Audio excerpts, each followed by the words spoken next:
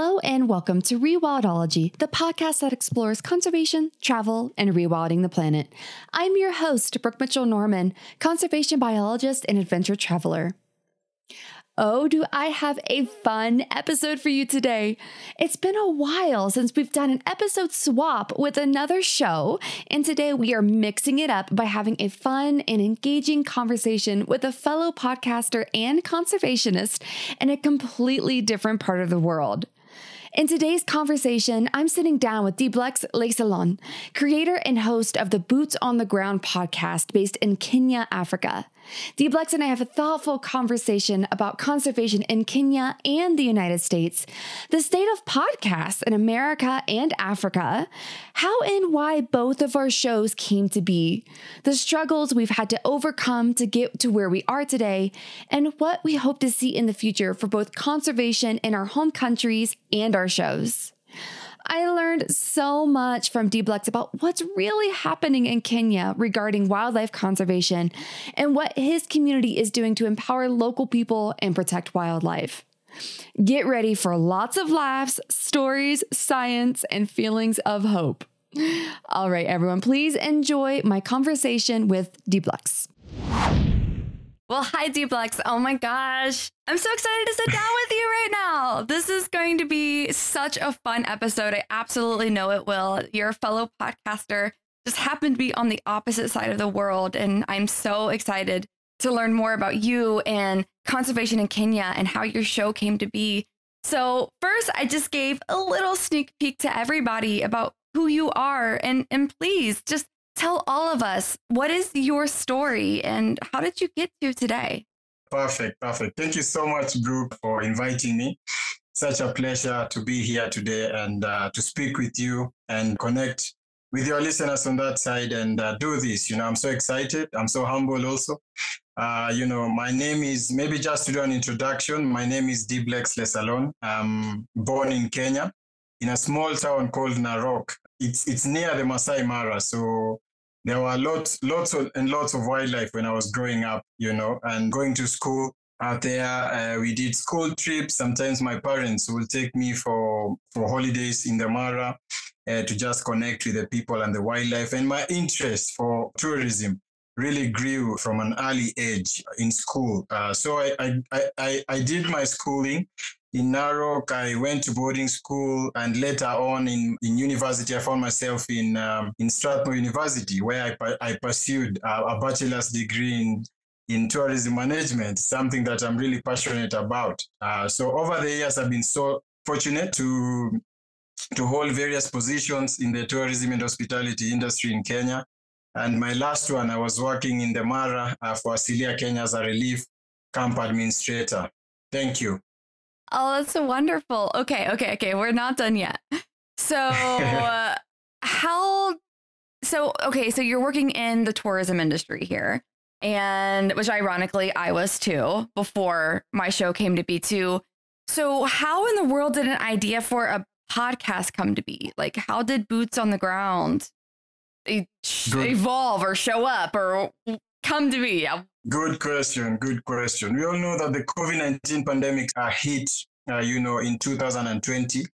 And taking you back during that time, I was working as a reservations officer for a company here in Nairobi called the Safari and Conservation Company. And in March, borders were shut all of a sudden. The president put in strict measures for people not to move, and we were in total lockdown. So I figured I can't stay in Nairobi. I can't pay my rent here. I don't have money coming in. So what will I do? So I went back to Narok, my home, and I spent time with my parents, helping out here and there. But on my free time, I was really reading a lot and listening to podcasts because I love listening to podcasters such as Brené Brown, Simon Sinek, to name a few, and some other local podcasts, which I was really into that time. So yeah, I sat down and I realized, wow, there are no podcasts for travel. And I looked up and there was nothing really. And after my research, I realized that this is a great opportunity for me to start my podcast. I was really Not sure how that will go down to be, but I was excited. I talked to my parents about it. They supported me with purchasing the little equipment that I needed to start it out. And I designed my own logo, and I figured out which is the best hosting platform. And boom, I started the local travel local podcast. Basically, that period, my mission was to encourage local people to travel local, to support local, to buy local, eat local, so that these businesses can survive, and move forward. Because the tourism industry was paralyzed and it was bad, All of us were sent home. It was really bad. Millions of people had lost their jobs. So the first episode I did with my best friend called Felix, on the banks of River Sagana. Really, a really perfect place for adventure here in Kenya, in central Kenya, in Kirinyaga. And I rolled it out like that. I continued, doing episodes. And I figured, wow, I'm good at interviewing people. I like listening to people's stories. Why can't I start bringing in some guests? And the first series that I did was Women in Travel. And it was a very interesting series, which opened my eyes and gave me that boost, to keep on going and to push for this. I hosted around 4 women. And after that, I realized these people do not only travel. Some of them travel to make a difference, to support girls, to empower women in the local communities, the local Maasai women who have for a long time, been marginalized, and they are not given opportunity to go and, get a good education. Some women were doing travel for purpose, traveling for purpose, meaningful travel. And these are the stories that I really wanted to reflect. And after that series, more and more guests, I started searching for more and more guests. I did another series called About Saving Our Rhinos. I collaborated with some very good people. And now that is when I started, this conservation thing, which I'm really passionate about. And to take you back a bit, I did my 4th year project in Namunya Conservancy in Samburu. It's a wild, it's one of the wildest places in Kenya, actually, the northern Kenya.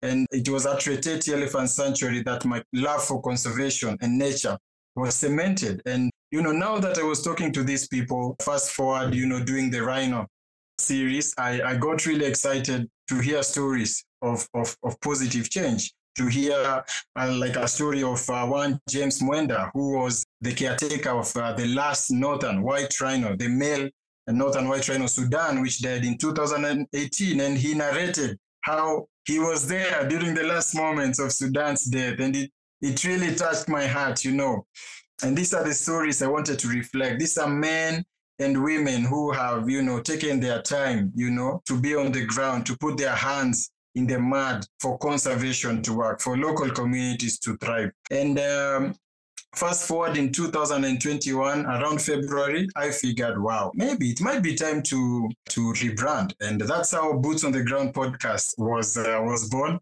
The rebrand was really great, and that is how I am here, still podcasting, still spreading the message, still inspiring people and changing the image for conservation in Africa as a whole. Thank you.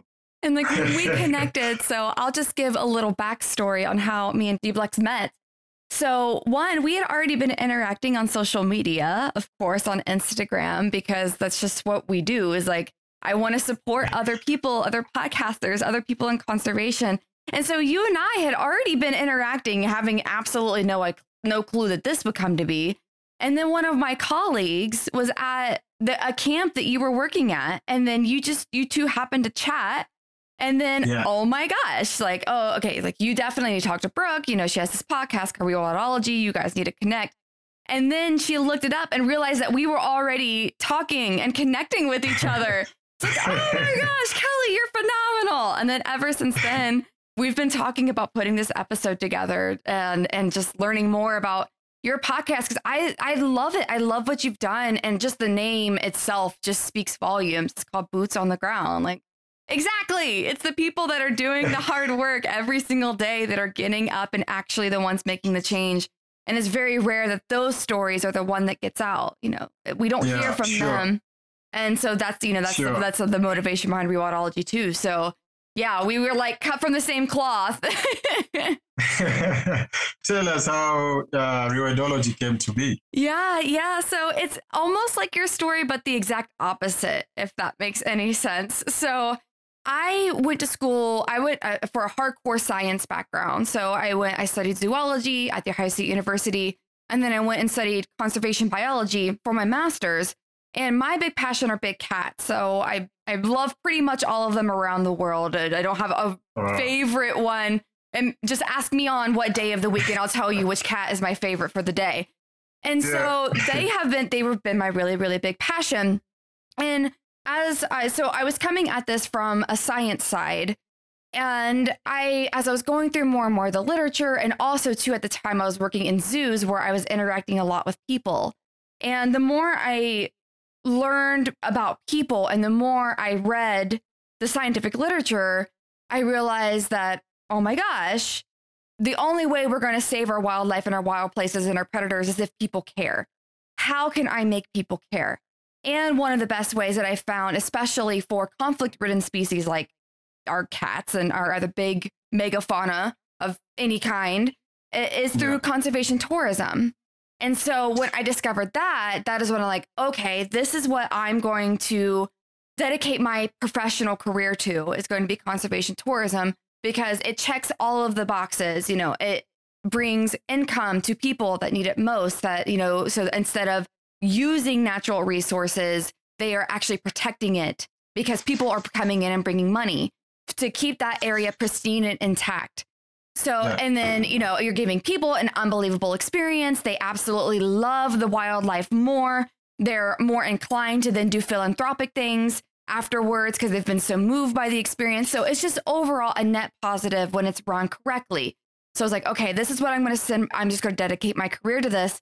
And so I switched gears out of the zoo world, and I had traveled the world a couple times by this point through my master's. So I had already experienced all this myself. And I got a job at this great company called Natural Habitat Adventures. And I worked for them for years, and I had put everything into my career there. Just all of my identity, like everything. Like this is going to be where I was at for the rest of my life until all the other things that I'm about to say happened, you know, classic. But also just as a little thing that I did there is every single month for about 2 years, I hosted these things called Conservation Coffee Talks, where the last Friday of the month or whatever it was, I would bring in somebody from the conservation community or inside the organization to talk about usually a pretty controversial topic, which was very enlightening because, you know, there was no rules. We learned so much from these people. And then March 2020 came, and we all know what that coincides with. And so me and a lot of my colleagues, actually my entire department, we were brought into a room and we were like, we're sorry, but all of you have lost your job. And after that, of course, there was no jobs in tourism and there was no jobs in conservation. So I was like, well, okay, I got to put on my big girl pants and go get another job and something because, you know, I still have bills to pay. So I worked for a startup. And this was the first time that I had been around people that were around my age that were creating something that didn't exist before. And there was no such thing as a higher up telling them no, because they were the bosses. Like they were. And I'd never been around that mindset before, where just people that are just super motivated, like they are creating something that doesn't exist. And so just being around that, and then also not being in conservation anymore, there was this big hole in my heart. Like I put all of my identity into that job, all of my contacts, everything was in that role. So when it was taken away from me, I was really lost for a while. And then it was about a year that I was at that company. And then I started the seeds for this podcast really started to plant and be planted and grow. And then the final push was I watched that documentary by David Attenborough where it talked about his life's witness statement. And oh my God, I got insanely emotional. And I'm not an emotional person. Like I'm really good at staying level head. I don't cry. I probably should cry more than I do, honestly. But I was so upset during this. And I just looked at my husband and I said, what am I doing? What am I doing? I have to start the show. I have to start it. I just need to. And so then the next day I reached out to my boss. I was like, hey, I'm going to go down to part-time and I'm going to figure out how to put this show together. So, and then the next few months, I learned how to build a podcast, like what that meant. I'm a scientist, like I'm a conservation biologist. I'm not an audio engineer. I'm not a journalist. I just happen to be good with people and I love listening to stories. So and I just learned all the tech stuff. I started to get the gear that I needed. And then January 2021, I launched and the show has officially reached 100 episodes now. This upcoming January will be 2 years that it's been live. And yeah, it's been absolutely phenomenal. Finally having a platform where people in our field can share who they really are. Like they're not just a name on a scientific literature review paper. They're not just a name at a nonprofit. Like you are a real person with a real story. And I want to hear why you do what you do, because the only thing that keeps us going half the time is passion. And so what is my guest's passion? Why are they doing what they're doing? And they are the heroes. They are the unsung heroes that don't get the notoriety. They don't have documentaries made about them. You know, they rarely even have an article about their really important work that's going on because they're saving this one little bird species that happens to be a keystone in this one ecosystem somewhere. And they're so passionate about it, but they don't get the notoriety that they deserve. And then also traveling so much. I've met so many amazing people. And I'm like, and we'll be around a campfire, like, you know exactly what I'm talking about. We'll be at a sundowner or just having a beer, a Tusker, like we were just talking about, over something, dinner, and they're telling me their life story. And I'm like, why am I the only person hearing this?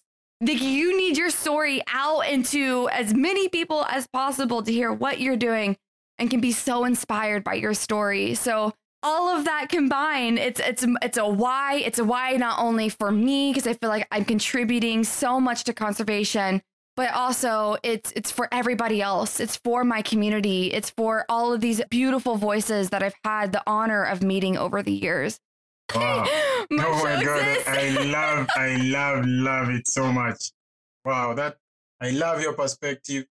And just taking you back on what you've just said, how it's all started, making people to understand and care about conservation, about wildlife, about why do we want to do this, at the first place? Because when people take ownership and when people care, that is when the magic happens, when they feel like they have, been included in the decision-making, in running these initiatives on the ground, at the local level. That is where the magic happens. And it's interesting to also note that you did not have any background in none in technology or anything, but you learned these things you learned on the job. And it's so encouraging to other young people out there who want to start a podcast, who have an amazing idea that they want to change the world, that they want to share to the world. And it's really encouraging that you can start, that you can do it. You can do it with what you have. And these are the stories that we really want, stories of hope, stories that really encourage people to do and just do. Brooke, I'm so happy, and I love your perspective on that. And maybe, Brooke, maybe you can take us through the state of podcasting in the United States of America. I'm sure it's big. It's been there for a very long time. It's a $1 billion industry, if I'm not wrong. Because here in Africa, what I can say is it's the COVID-19 pandemic. It's one of the silver linings of the pandemic that we saw a lot of podcasts mushroom. And it was in these moments that we were locked down, we were in our houses, that we wanted to connect to other people. And that connection was through Zoom, through webinars, through podcasts, just listening to what people are saying, just listening to people's stories. And I am so happy that people came out, myself included. We were brave enough, to make our voices heard, and we continue to do so. And I'm so happy also to state that Spotify, launched for the first time in Kenya last year. And this year they have a fund. Yeah, this year they have a fund. They supported 13 podcasts in Africa, and 4 out of those who are in Kenya. And it's really encouraging to see them come here and support content creators, push their content forward and make our African voices heard. And Africa Podfest, we also have Africa Podfest, a festival for all African podcasters, which is happening also in February of next year on the 12th. So it's really exciting to see all these people come together, sharing different topics and just getting the conversation going, just keeping it going. Yeah. Yeah, oh my gosh, I had no clue. That is so exciting. And also, one of the reasons why I wanted to connect with your show so much is because there aren't really that many shows coming out of Africa. And it's beautiful what you've done. And so that's another big reason why I really wanted to chat down with you too, because it's the exact opposite situation in the United States, being the home ground essentially of where podcasts were really born and have been sprout out of. And so it is pretty cutthroat here. It's everybody. It feels like everybody and their brother and sister and mother and grandmother and blah, blah, blah, blah, blah. Everybody is starting a podcast. And it's almost like a running joke here. It's like, oh, yeah, you have a podcast too. And while it's almost like a joke, but at the same time, it is seriously so valuable. Even if somebody only does a show for like 10 episodes or not even that much, at least you tried, like you put it together, to put something like this together isn't just speaking into a microphone. Like you have like an entire thing that you have to put together. Like this is a show and then you have to build it yourself. It's like starting for anybody who hasn't done something like this. It's like starting your own business. Like you're a solopreneur or maybe you have a co-host or something where you're doing this on your own. And so, yeah, it's very saturated, but at the same time, not really, especially in our particular field, which is like conservation podcast specifically. There's still so much room to grow. But one of the reasons why, again, I built my show is it's what I was looking for and I never found it. And maybe that's a good thing. Maybe there is a show out there that would have satisfied me and then I would have never built mine. So it's probably a good thing I never found it. But it just didn't exist where it was all of these really just like PG, like very just dumbed down episodes about these concepts or me being very into this field and I know what's going on. I would hear these stories from people that weren't the whole truth. Like they weren't actually what was going on in the full picture, or it was just somebody that was a PhD that just had to come on and talk about their work, but it wasn't who they are as a person. Like anybody could have sat down and told that story and nobody would have known any different. So that was a different angle that I wanted to approach because it was just this niche that in nature podcasting that I didn't find. And it was the authentic stories from the people that were doing the work as like, as your podcast says, on the ground. Yes. And so that is what mine came out of. The show is doing relatively well, which is crazy still to this day. I know that there is. So I'm actually based out of Colorado, and Podcast Movement, which is one of the biggest podcast conferences or whatever events you want to call it, is actually going to be in Denver next year. Wow. And so I've not been to a podcast event yet because just now the world is starting to open and being able to actually travel to things. So that'll be my first big event that I plan on going to. The show will be like 2.5 years old by that point, which is really funny. That'll be my first event. But yeah, so there is still a lot of room for growth from what I've been able to gather. There's still a lot of voices that still need to be shared. Yes, there are a ton of shows already in existence and shows are having to evolve. Like, for example, YouTube is now the biggest podcast platform that there is. So I've been putting a lot more effort into the YouTube channel, just in general. I don't exactly know how that's going to actually turn out because, again, I'm a scientist that's now a podcaster, and I guess now I got to be a YouTuber. We'll figure it out. We'll figure out what that means. We'll get there. But yeah. Sure. So that's a big thing too, is just like everything's going more video. So yeah, we'll see what happens in the next 5-10 years. I mean, your and my show might look completely different by that point, but that's fine. We can just change and evolve. Like right now, what we're doing is where podcasts are right now. And then we'll see what keeps evolving, going to these events, learning, shows drop off, shows come on, more celebrities decide they need a podcast. Like Kim Kardashian has one now. I'm like, come on, girl. Like, you also need a podcast? Jesus. But as an example, don't get me started there. But yeah, so definitely still a growing industry. There's still a lot of stories that need to be told. It is very saturated in the US, but I feel like because of that, it's very cutthroat and you have to have good content or there's no way you'll survive. So there's that. That's a good thing. So, I mean, I'm sure my show is way better because of that. But yeah, so that's what it's like over here.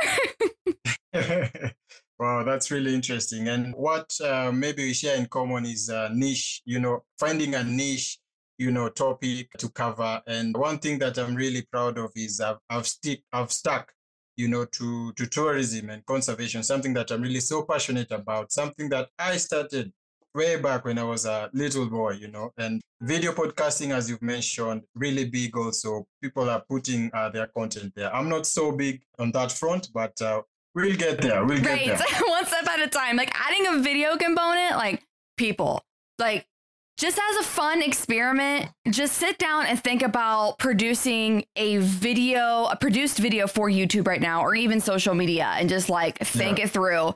And again, you and me are coming at this, we're tourism specialists, we're conservationists, and we just happen to do this now. So there's a learning curve, but I know you and me will figure it out because that's just what we do, For sure. Cool. What has surprised you the most about wildlife conservation in the US? You've mentioned that you have a background on that front and you understand, you've worked, in zoos, you've traversed the country in so many different areas. What has surprised you the most? What are the trends that are coming up, that are shaping up wildlife conservation? Yeah, so this is two-faceted. I have two answers to this. They're definitely correlated. So I think just from personally, my own personal experience, I thought that when I first went into this field when I was 18, just graduated high school and started my university career, that it was all going to be about wildlife. And so I focused hardcore about animal physiology, let me just like organismal biology, like all of these really scientific in the book things. I thought that is how I was going to be a conservationist. And I realized that no, that is absolutely not at all how it works, because nature and wildlife is phenomenal at being themselves. They have no problem being awesome in the wild. It's humans that have the problem. It is us that is making conservation a hard dealio. So I went into the field thinking that I was just going to go out into the bush. I was going to be with cheetahs, like with you on the Mara, or I was going to be in Pantanal studying jaguars or trying to trek mountain lions somewhere in the Rockies. I thought that was what conservation was going to be. And then the more I got into my career, I was like, no, not at all. It's actually 100% about people. Conservation is people management. It's not wildlife management. Wildlife is amazing at doing what it does. And right now, most of our field is it's figuring out how to flip what humans have done over the past, however many centuries. And so going down that route, so the United States is, I think sometimes it's easy to forget how big the United States is and how much ecosystems and biodiversity that there is here and how many issues come along with that. And so I'm sure that if I was stationed or like my roots were somewhere else, that I would have a different answer for you right now. But one of the big things that is really exciting that is going on is there's a whole bunch of nonprofits, mostly the private sector, that is coming together to restore the American prairie. So, they say it's like the Serengeti of the Americas. And this used to be true before European settlers came, completely wiped out all the wildlife that was across the prairies. And because of that, the ecosystem has degraded so much that, I know that you focus a lot on climate change. That is a really big problem. And we're seeing it, especially now that I live in the Rockies in the West, which is a much drier part of the United States. And a lot of people are moving there. So we're starting to have massive water management issues. And a lot of that is because the land is degraded. And one of my upcoming guests is going to be very exciting. He's actually going to talk about a lot of this stuff. So I really can't wait to learn from him, talk more about water in the West and the issues that are around that. But with that, rewilding the prairie is a big, big topic right now. So the American Prairie is actually a nonprofit. They're doing a lot. So one of the big ways that this is happening and that the Nature Conservancy does, so if anybody's heard of that nonprofit, is buying land or giving credits of some sort in order for the land to be restored to whatever the restoration level needs to be. It is very rare. I mean, sometimes it's possible to restore it to its pre-human disturbance stage, but that's really hard to do. It's almost impossible in a lot of places. So restoring it to some sort of wild version of what it was. So a lot of, trophic rewilding. I actually just talked about this on an episode that is bringing back your megafauna. So that's bringing back usually like an apex predator to the area, a keystone species, or your mega herbivore. So like that's bringing back bison. That's bringing back your prairie dogs, which is like a little rodent that they are a keystone species that a lot of other ones really depend on. That's bringing back your wolves. That's bringing back all of these other animals that are really integral in putting the ecosystem back together. So that is probably that's the closest one to home to me because I live right beside the American Prairie. And also being in tourism, we are partnering with some organizations to then monetize that land that they are now protecting through tourism. So that is one of the big reasons why I do what I do, is because we get to bring people there. They are absolutely moved by these amazing experiences. They're seeing bison, burrowing owls, bobcats, all of these beautiful species that they didn't even know existed there. And also the land is being protected as it's being restored. That's really interesting. Yeah. So we'll see what happens in like the next 10 years as this particular big swath of land, the bison herds used to be millions upon millions strong. And there's very few wild bison herds even left. And so that is a really big initiative. Like this Saturday, so we're recording on November 4th. This Saturday is actually National Bison Day. And I found some really cool scientific papers that I'm going to do a couple videos on just to talk about why it's important to bring bison back and our big herbivores, like, in your part of the world, that those are your giraffe, those are your elephants, those are your big herds that you've luckily, through the way your community works, like in Africa, you've been able to keep. And so a lot of the ecosystem services are still there because everything is still intact. They're still intact. They're still intact, which is great. And so like the Mara and the Serengeti, that whole ecosystem, it's like a shining light for the rest of the world of what the world can be again. And so that is one of the big things I'm looking for. I mean, of course, there's other things along the coast that are a lot of just protected areas that are now in our waterways that used to not be there. So those are a lot of big things. I'm really curious to see what happens with water. That is going to be it already is a big conservation issue pretty much all over the world. But that is a big one that is developing pretty hardcore in the United States is how our water, like, what are we going to do about our water? Exactly. I like what you said about when you started the people management. Conservation is about people. And what is happening in Kenya, for example, is, conservation cannot work without the involvement of local indigenous people, who for millennia have lived, with this wildlife. And one thing that has really surprised me, and it's a disruption in the tourism and conservation sector, is the mushrooming of awareness campaigns, And one of the guests that I interviewed the other day is called Jim Justice Nyamu, who works for elephants. Imagine covering kilometers and kilometers, with local people, with children in school, with both the NGOs and the government representatives to just create awareness, about our elephants. And another thing is filming. A lot of films and storytellers are coming into play. Like, for example, The Elephant Queen, which is a big film. I'd urge our listeners to check out for that. There's another one called Kasigao to do with Red Plus Carbon projects, and podcasting like us, who are on the forefront also, to just spread this awareness and make sure everybody is on board.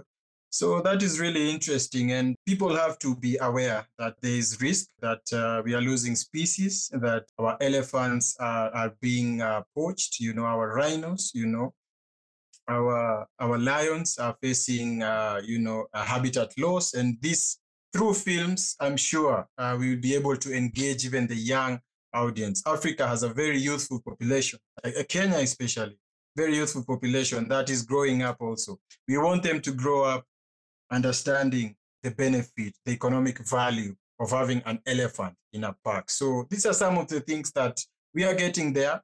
I was very fortunate to be part of a fellowship program by African Wildlife Foundation and Jackson Wild. We were like 21 fellows, and 6 out of that cohort were selected to do films in the Mara about conservation, about reformed poachers and what they are doing, turning the story, flipping the coin and supporting conservation. And these are the stories of hope.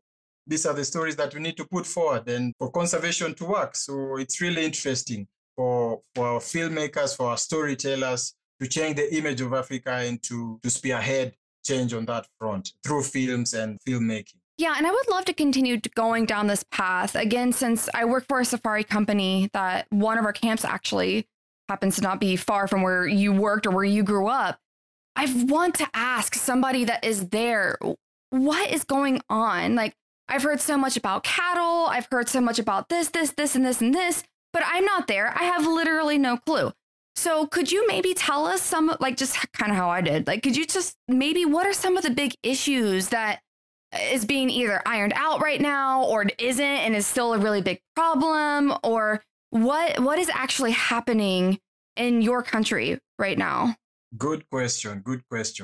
A lot of wildlife, 65%, is found in communal lands. And when you talk about this, we are talking about elephants, big animals, like even lions, which are roaming free in near community areas. And human-wildlife conflict is huge.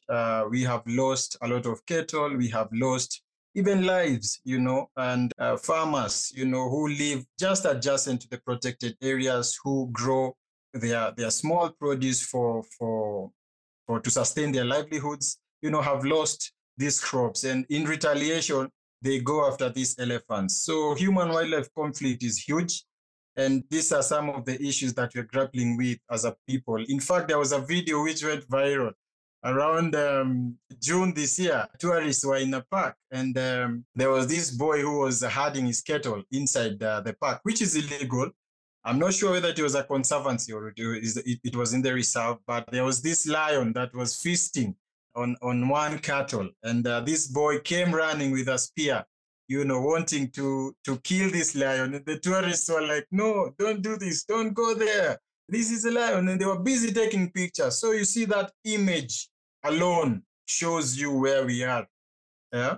I'm happy that the local government, local NGOs, even international, are coming up with measures, to educate and to ensure that the community benefits. When the community get incentives out of conservation, they will support the initiatives. If they are employed and properly paid, properly equipped, and properly engaged in conservation issues, then they will take part. Climate change is huge, Brooke. This is something that is disturbing the world over. Africa contributes almost 2.8% of global emissions. We are developing nations. The developed nations do this a lot, and us, we are the least emitters, but we suffer the consequences most. In Kenya, we have had the worst drought in 50 years. These couple of months have been really hard. Cattle are dying. People are dying of hunger. Our elephants, our wildlife, our zebras, all those, name them, they are dying in the parks. Even the other day, I was watching television with my dad at home, and our cabinet secretary, was spearheading that initiative of transporting water from Nairobi to the national parks using Bowsers. The situation is dire, and climate change is really disrupting everything, like agriculture, which we are big on, wildlife, tourism, which we are big on, drought. Yeah, it's affecting our livelihood. So climate change is one thing that is of a concern, and I'm happy COP27 is beginning in 2 days in Egypt. And I hope the parties that come together to formulate these policies and to drive change will do something good, and we will reap something better, funds to help us in adaptation, to reduce the loss and damage witnessed. So these are some of the things that we are grappling with. Another one, which is big, is also habitat loss. Africa is developing and people are having families, and the population is growing rapidly. And in 2050, it is estimated that we will reach double figures. And when people are many, when the population is growing, we need water, we need food, we need houses, we need electricity. And where is this going to come from? So you'll find that a lot of these development projects that are set up also interfere with the ecosystem. For example, there was the railway, the SGR railway, which is passing inside the Nairobi National Park. And if you are aware, Nairobi City is the only city in the world with a national park adjacent to it. So what will happen to this wildlife, Yeah. These are some of the decisions that we have to go back to the drawing board and think. Yes, we are developing. Yes, our people need these resources. But how can we do this in a sustainable way? How can we ensure that both sides win? How can we balance the needs of people and nature? So this is something that I'm sure it's in the minds of very many policymakers and very many people involved in conservation and tourism in this country and in Africa. And I hope to influence change and policy and to ensure that we talk about these issues and action is taken on the ground, really. Yeah. And when I was listening to your story, I had a question that came to mind. And just from your own personal experience, so you grew up outside of the Mara and, you've been in Kenya and then also you were in tourism. So there's few people that will understand conservation like you do. So could you maybe just share with me, how has maybe the relationship with conservation changed or the relationship with wildlife changed throughout your life history as you've grown up where you grew up and then now to today? How has things, maybe what was it like when you were little? And is that different than what it is now? Did you have a lot of conflict that your community ran into with lions and leopards and hyenas and all this other deadly stuff that you happen to live beside, which is crazy? Yeah, just how has it changed over your years of your life? I can say it's changing for the better because, as I said before, we have lived with this wildlife for decades, for millennia. We have coexisted with these species. And maybe something that really is not okay, does not sit well with me, is the Western conservation model, which was based in colonialism era, So after we got independence and we have come to protect our parks really well because these are things we knew. This wildlife we lived with, we coexisted with really well. So when I was growing up, there was plenty of wild game. Even when on the roads, even when you are coming from Narok to Nairobi, you could meet a lot of giraffe. A lot of gazelles on the road. And this has changed. Fast forward 10, 15 years, now you're seeing a lot of shops being built, a lot of roads being built, a lot of people encroaching the parks. So yes, the population is growing, people are developing, people need resources to live and to sustain and to move on with their lives. But there's also this other side of things where we want to keep this wildlife. This is who we are. This is our identity. This is our heritage. So there's a lot of efforts that are coming in left, right, and center to ensure that our wildlife are safe, that our local communities survive and thrive, that their livelihoods are maintained, that the culture, and heritage of us Kenyans and Africa at large is protected and is changed, Yeah, that's beautiful. Yeah. And then to continue down this path, so then what are some of the solutions to all of this and like what you're seeing? And this might be a good time too, if you want to plug any of your past amazing guests that really inspired you. Like where do we go from here? Like we know where we are today. We have our goal in the future, whatever that might be. How do we get from point A to point B? Okay, great. We are talking about issues to do with poaching, habitat loss, how to balance development and the needs of nature and not to interfere with all of this. And what we need most and some of the solutions that we really are advocating for right now is local financing. We need to move away from international donors, and start supporting conservation here as Africans, and tell the story, the conservation story, how we know it, how we believe it should be, So local financing is huge. There was this conference in Kigali called the Africa Protected Areas Congress, which happened, I think, sometime in June this year. Some of the issues that they talked about is financing. How can we ensure that we support our own, that we bring financial solutions to conservation and grow it from here? So awareness creation is also big. We need to tell these stories, to spread awareness, to educate more people, more young people about these issues so that we can understand what it means to us. So yeah, that is something that we are looking for. And reclaiming stolen land, because there's a lot of greedy people out here and corruption is big. I'm sure. How can we ensure that protected areas are protected well? The rangers are equipped to man these places, that stolen land is reclaimed to opening up corridors and ensuring that all these places, all these wild places remain as they were, intact, for us to continue the conservation journey that we have always done. So who's the who here? Who are maybe some of your guests that you've interviewed that have really inspired you, that seem to be at the forefront of really making this work happen? I would say Jim Justus Nyamu was one of them.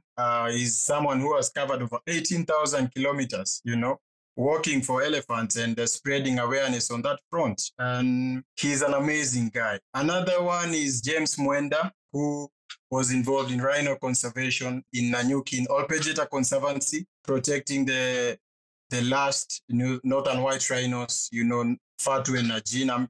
I'm happy. Science is also coming into play, and we are seeing embryos being developed, and that species could survive. But his story, how he was taking care of this rhino, was really amazing. And he grew up there, he studied there, and he went there, to do that work, to spending time away from his family.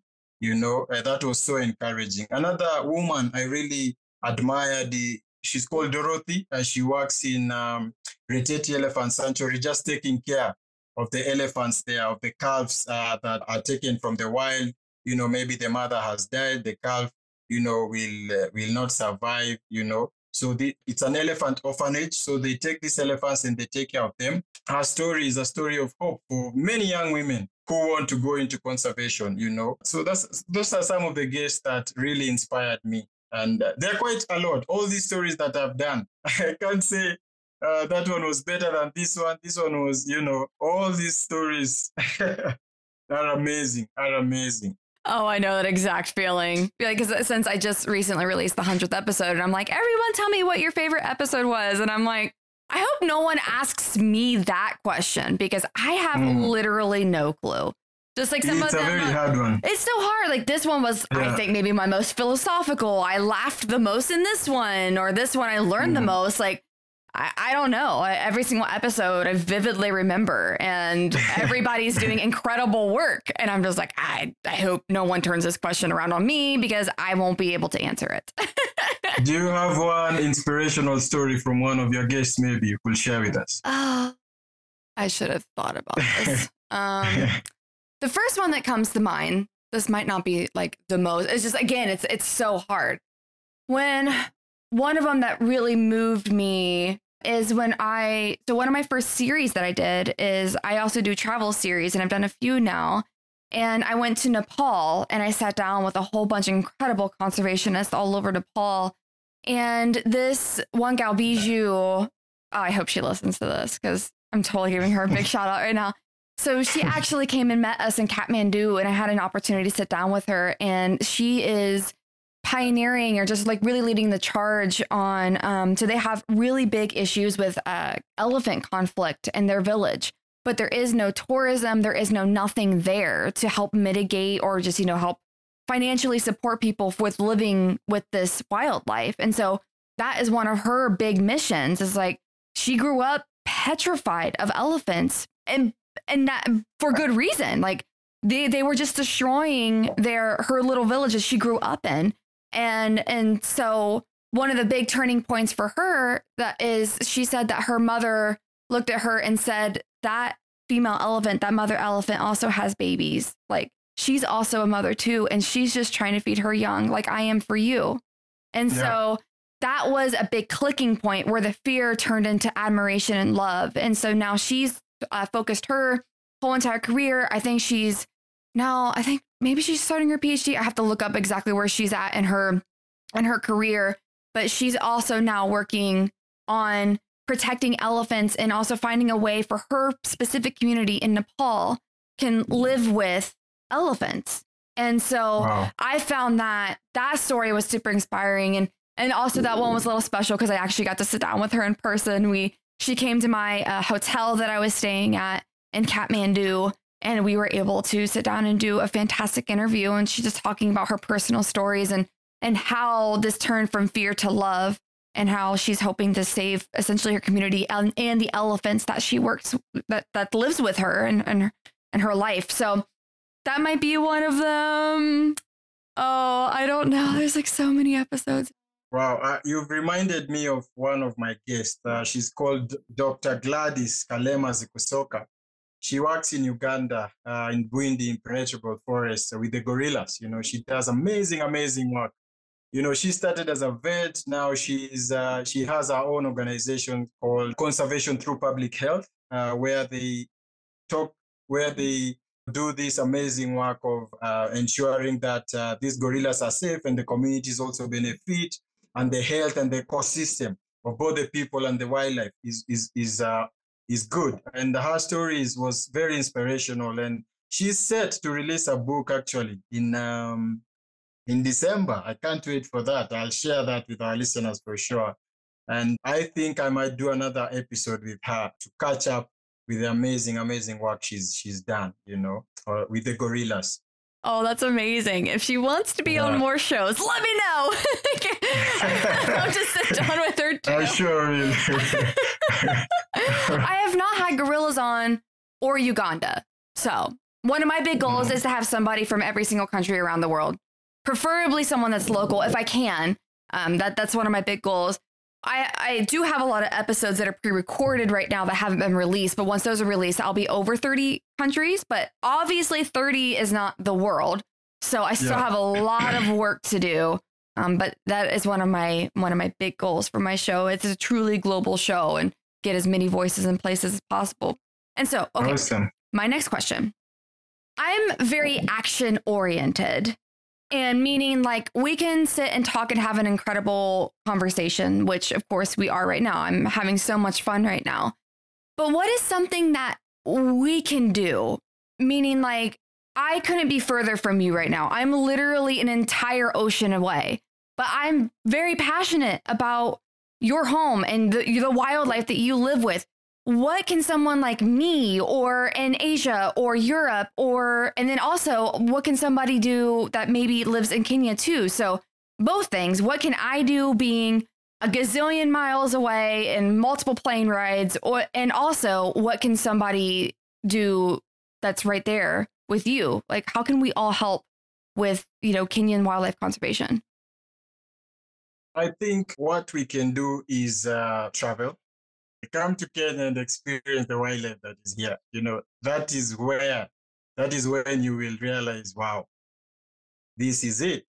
We have to keep these animals. We have to conserve. We have to protect. So I would urge someone listening to me across anywhere in the world right now to just travel. Just save up and just travel. And travel local. Travel local. Don't go to these big, big hotels. No. Go to a village, camp there, spend time with the Maasai, spend time with the Swahili people down on the coast, understand their culture, understand why they live the way they live, understand why for decades they've lived with these animals and they are still surviving and, thriving. And share that story with people. When you travel, people take pictures, take videos, do interviews. So I will urge people to not only travel, but to share the Kenyan story, the Kenyanness that they experience here So it's just travel, support local tourism, support local businesses, support communities, and tell that story. Yeah, that's the only thing I can encourage people to do. I totally Yeah, agree. I absolutely yeah. agree. Mm. That's a big thing that I'm a big advocate for. That's one of the big ethos of this show. And I also hope to start putting together some trips myself with the rewildology community. So well, stay tuned for those. I kind of dropped them in the last episode I released that those are starting to come together. So maybe we'll come meet you in Nairobi or somewhere in the Mara duplex. That would be amazing. Sure. Brooke, I'm curious to know, what are some of the struggles that you have come across along your journey as a podcaster, not only as a podcaster, but someone who has stayed in the industry for quite some years now? Yeah, so I think some of my biggest struggles is imposter syndrome really is real. And I've had it in multiple different facets because I have tried different careers in conservation, like being a woman, especially being I'm just like a tiny little woman. Like I've always felt like I had to prove myself in everything that I did and went above and beyond in everything that I did. And not necessarily like anything bad in particular happened. Like there wasn't a moment where I felt like, like I was particularly attacked or something like that. Like none of that happened. But I just never felt like I was good enough. And then one of the big things that I had to overcome on this podcast is there's not that many women podcasters versus male podcasters. And so I've even come to find that like there's some male podcasters that I know that are in my same niche that they just seem to just organically get more notoriety or more opportunities that come their way. And while I could get mad about all of this stuff, I'm not going to. I'm just going to keep doing what I'm doing and putting everything that I can into this and giving a platform for other women that they can bring their voices on as well. At first, when I was first building this show, it was only going to be women.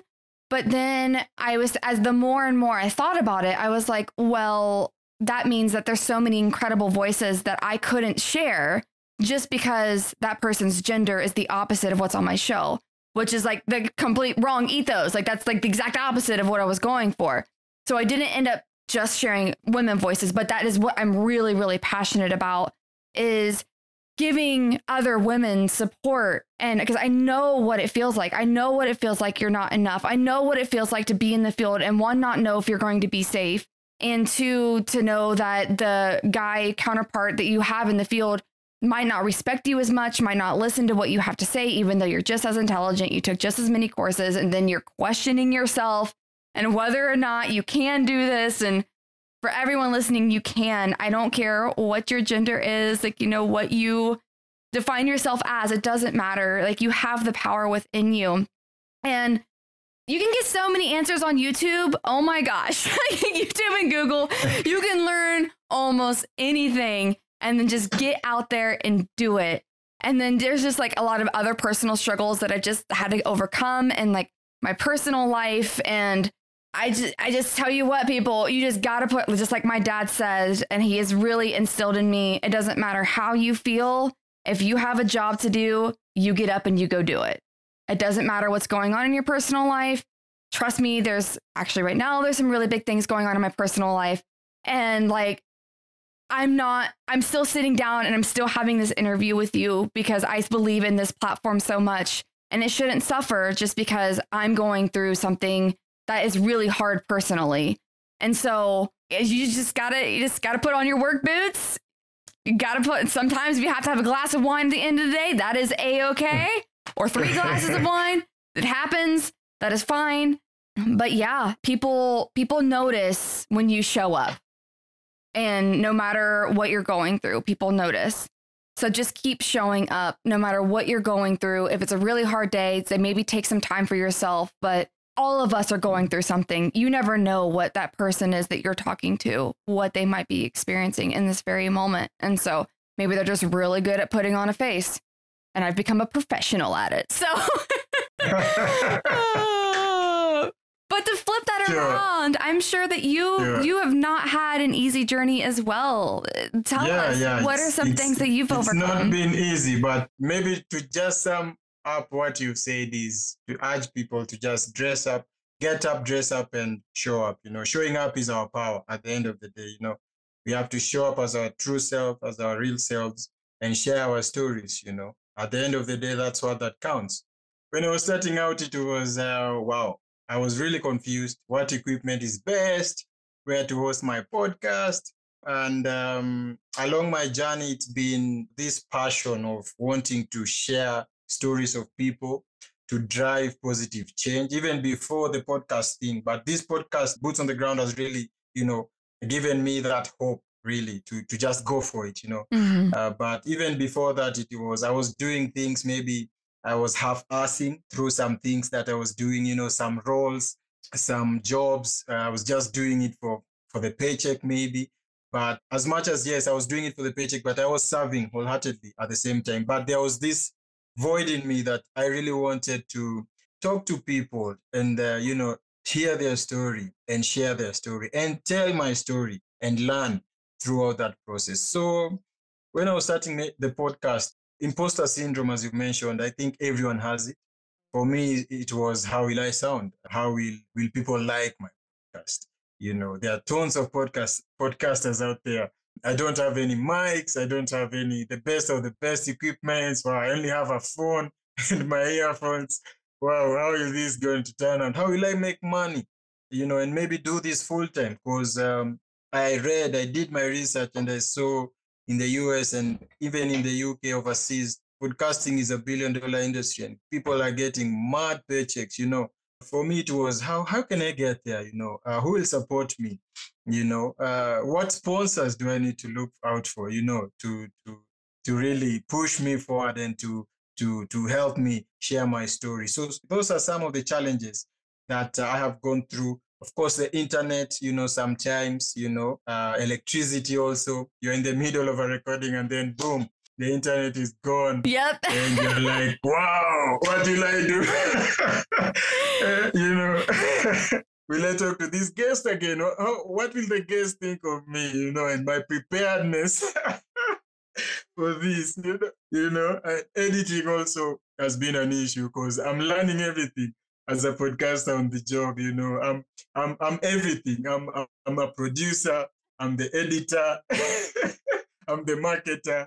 I'm the one who's going out to look for guests. It's crazy. You can, if you don't take care of yourself and travel. I love to travel, so I travel sometimes. I hang out with my friends and my family.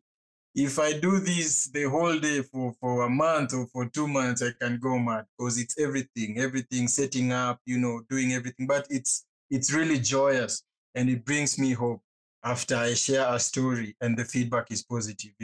After I talk to someone and I get inspired, after I talk to a local person and they tell me, wow, I went for it.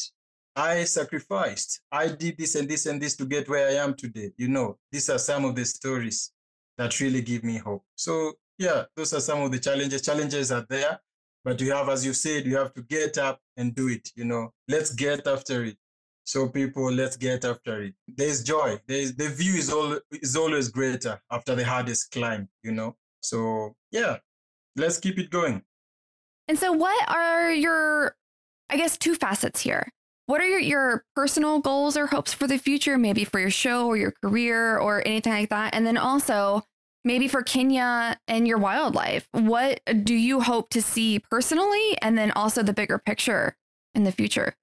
Maybe I will start for my podcast. What I want for this podcast is to connect with like-minded people, to traverse every village in Africa, every conservancy, every protected area, every community, to talk to every community member and share their beautiful story, how they have been resilient. Even in the COVID times, there was this series I did in the Mara. I talked to some village women there and they told me how they were confused, during the COVID times, because their husbands will go away and not bring food, not bring anything.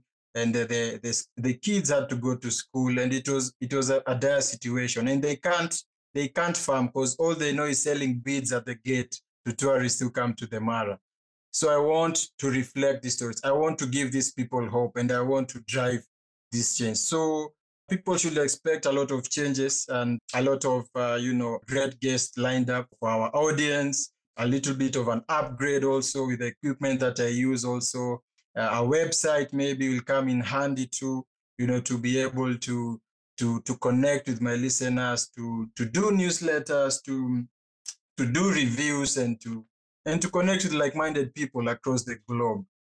For wildlife, wow, it has always been work in progress, and conservation work and tourism and anything really. You can make a big step forward and 2 steps back. It's not for the faint-hearted, and we cannot lose all hope right now. We cannot lose hope. We cannot afford to just let go of our parks and reserves and allow international connected cartels to come and poach our rhinos, to come and kill our elephants, to come and distort our values as Africans, as a people, to support their ill-willed actions of poaching and of selling this ivory that is believed to be, or this rhino horn, or these pangolin scales that are believed to be healing properties. I don't know, in Pakistan or those Asian countries. We need to spread awareness. So for me, my hope is more storytelling. I would like to connect with young people who are really passionate about storytelling, filming, podcasting, to encourage them that it is doable. Let's spread awareness. Let's make our voices heard. Let's tell our story as Africans. Let's tell our conservation story and change the image of Africa. Because for a long time, we have always been viewed through the Western angle. But this is us coming and telling, wow, I've been living with lions. I've been living with wildlife. I've been seeing even elephants when I'm going to school in the morning, in primary school. So what are you coming to tell me, So it's more partnerships also. As much as we want this change to be spearheaded by ourselves, we need more partnerships. Along the Sustainable Development Goals, number 17 of them is partnership for the goals. We need to end poverty, A lot of our people are suffering. A lot of our people are sleeping hungry. A lot of our children are not going to school. What are we going to do? We need conservation. We need our resources, our wildlife. We need to put an economic value to all these landscapes, resources that are beautiful and they surround us, and to benefit our people. So that is what I'd want to see going forward. And I'm very happy that our current government is aware of these issues, climate change, poaching, and they're doing all they can. I'm in support of our government, our local government, our county governments, all our leaders, our local NGOs and international. Let's come together and let's talk. Not just talk, but let's do. Let's go to the ground. Let's support local NGOs. Let's support community-based organizations that are passionate, that want to drive change, that want to see our communities and our wildlife survive and thrive in Africa. Wow, that was incredible. Oh my gosh. I feel so inspired. I'm kind of sweating a little bit. That was great. Thank you. Yes. Yeah. Well, that was absolutely so inspiring. And I feel just honored to be just a little sounding board, a part of that. Of course, like, again, professionally, I help bring people to the area to put more money there, but also having this platform where I can share a voice like yours, like that was so powerful. And I completely agree with you. I just completely agree with you. And I'm really excited to see what happens. I know, like, that big election that happened recently, and all kinds of stuff. So just to see this continue to progress forward and keep your wildlife there and everything. So, woo, that was wonderful. Sure. Thank you. And what do you look to do in the next few months that maybe our listeners can pop an eye on and connect and see and support? Yeah, so the next few months, just keep on releasing really awesome episodes. Again, there's going to be more countries around the world. I actually haven't had Kenya on, so you will be my first Kenyan episode, which is wonderful. Yes, you are. You're coming in representing hot right now. So just continue connecting with more and more people around the world. Again, one of the big goals when I put this show together was to have people from literally the entire world on. And I have so much more work to do. So continuing networking, and just if anybody listening, like, your voice needs to be heard too. If you're working in a particular area that hasn't been on the show before, even if it has been on the show, it's fine. Well, I don't have your story on. Like, more stories from more areas, especially Africa. And while I've had local Africans, and then I've also had international people working in Africa on the show, always one of my goals is to have the local voice. So, I mean, DBLEX, like, I'm excited to be connected with you now because I want more local voices on the show as well, because those, just like you said, are the ones that need to be told. And it's not just Africa. It's also, you know, Indigenous people in the United States. It's also in Canada and Mexico, all across South America. It's everyone who has stake in what they hold dear to their heart. We need those voices on, because I'm so tired of this one person that looks a certain way and they're representing the entire world, the entire field of conservation. And that's not the case. It's people. It is people who love their land. It is people that are traveling to these places to love the land and the wildlife. So those are what I want to keep on sharing and just getting out into the world. Next year, my travel list is going to start up again. Woo! So hopefully more stories from around the world. One of our goals is for me and DBLEX to actually meet up in Nairobi when I go to Africa next year. So my goal is to actually make that happen. I haven't been to Kenya, which is weird. I don't know how I have not been to Kenya. Yeah, I've been a lot of places, but don't ask me how. It just hasn't happened. So we got to make it happen, because I need to come to Kenya. Wow. And you do. Yes, I would love to see the Mara and just all these amazing places. And then, of course, you and me could do like a Sundowner update episode, which would be awesome, with a couple Tuskers in hand. That would be wonderful. So keep that on the radar. That's great. Again, one of my big goals was to actually put trips together to go meet these amazing guests that I have on. And it looks like 2023, those are going to start coming together. So I actually might be able to offer trips to the rewildology community. And of course, if you're doing it with me, then you don't have to worry about anything. It's going to be done the right way. Yes. Like, we are going to do all the things that you just said. The local people, everything is just going to be the way tourism should be, for the most net positive impact on the areas that we go to. And then, of course, people listening, you're going to meet the most incredible people, because you'd have no way to meet these people otherwise. Like, these are like biologists or NGOs or whatever it might be. You know, you don't just Google them and have a tour with these people. So those are some really big things. The year is going to finish out strong. Again, a lot of just new countries, new topics, new species, new issues. Yeah, they're all on the docket, ready to go. Perfect. And I'm glad we share the same kind of vision, you know, and we have given our listeners a little bit of a secret, that the real stories are there in the villages, at the local community level, you know, and that is where we will be going. That is where we will be fetching our stories and bringing them to you. As maybe we look to wrap up this, Brooke, any advice to our listeners? Yeah, I think that you and I did a really good job just, you know, putting on your pants and just getting up and showing up. But also, one of the things that I always love to say too is, it doesn't matter what you do, you can help, you can contribute. What is your passion? Maybe you're an amazing artist. Maybe I don't even know. Maybe you are a financial banker and you just care a lot about this topic.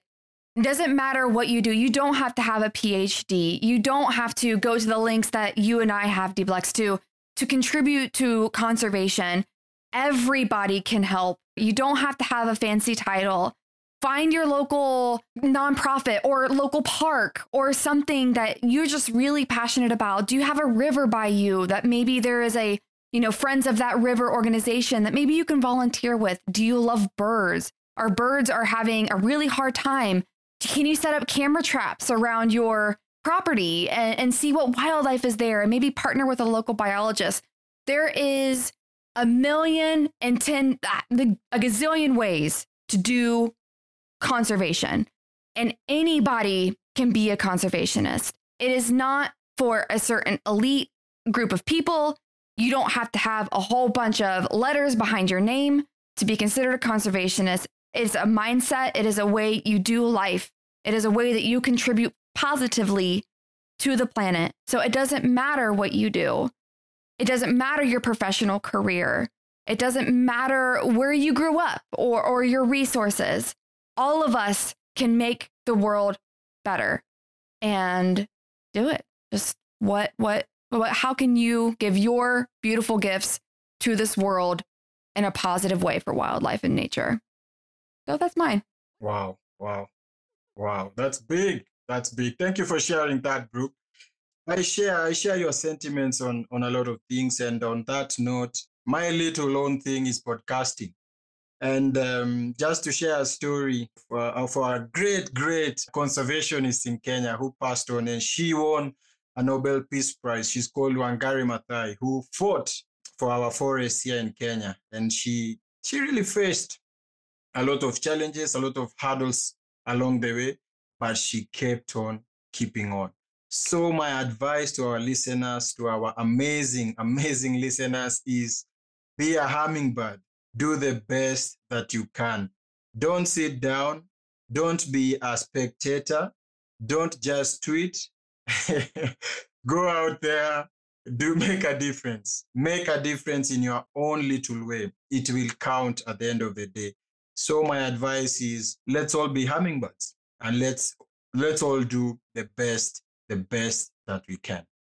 Well, on that note, I think that this was so much fun and absolutely perfect. And D-Plex, I am so grateful that I now know you and I can consider you a part of my friend group, of my conservation community here. So again, thank you for sitting down with me, literally from across the globe. I know it's late for you. It's still like afternoon for me. And sharing your beautiful story and the story of your country as well. So again, thank you so much. Thank you so much too, Brooke. I can't wait to meet you in Kenya next year. That will be big. We're going to come for you at the airport with motorcades and with all these people and give you a grand welcome. There's so much waiting for you here. This was fun, very informative. I loved connecting with you, and thank you so much for having me on this show today and for helping me share my story and hearing yours as well. Thank you so much. Asante sana. Asante sana. Isn't D-Plex such an awesome person? I'm absolutely serious about meeting up with him in Nairobi one day, and you all are invited to join me. It's a dream of mine to enjoy a sundowner with all of you from the Rewildology community and an amazing guest like D-Plex. So if you're interested in possibly joining me whenever I head over to East Africa, please let me know by easily contacting the show at the website or DMing through your favorite social media app. If you have a specific question you'd like to discuss about today's topic, head on over to the Rewildology YouTube channel and submit your question in the comments section of today's episode. Some of you have reached out and asked how you can support the show. Well, I'm happy to share that there are several ways to do so. Some zero-cost ways include subscribing to the podcast on your favorite streaming app, leaving a rating and review to boost the algorithm, which will present the podcast to more listeners, signing up for the weekly Rewildology newsletter at rewildology.com, subscribing to the YouTube channel, and following the show on your favorite social media app. If you'd like to financially support the show and help us keep these stories on the airwaves, consider making a monetary donation at rewildology.com or purchase a piece of swag to show off your Rewildology love. At least 10% of proceeds from this podcast will be donated to our conservation partners. I'd also like to extend a special thanks to Heather Valley, the show's audio and video producer, for making the show sound and look awesome, and Focusrite for powering the podcast sound. If you'd like to see the Focusrite gear we use to record the show, head on over to the website and check out Nature Podcasting under the Resources tab. Until next time, friends, together we will rewild the planet.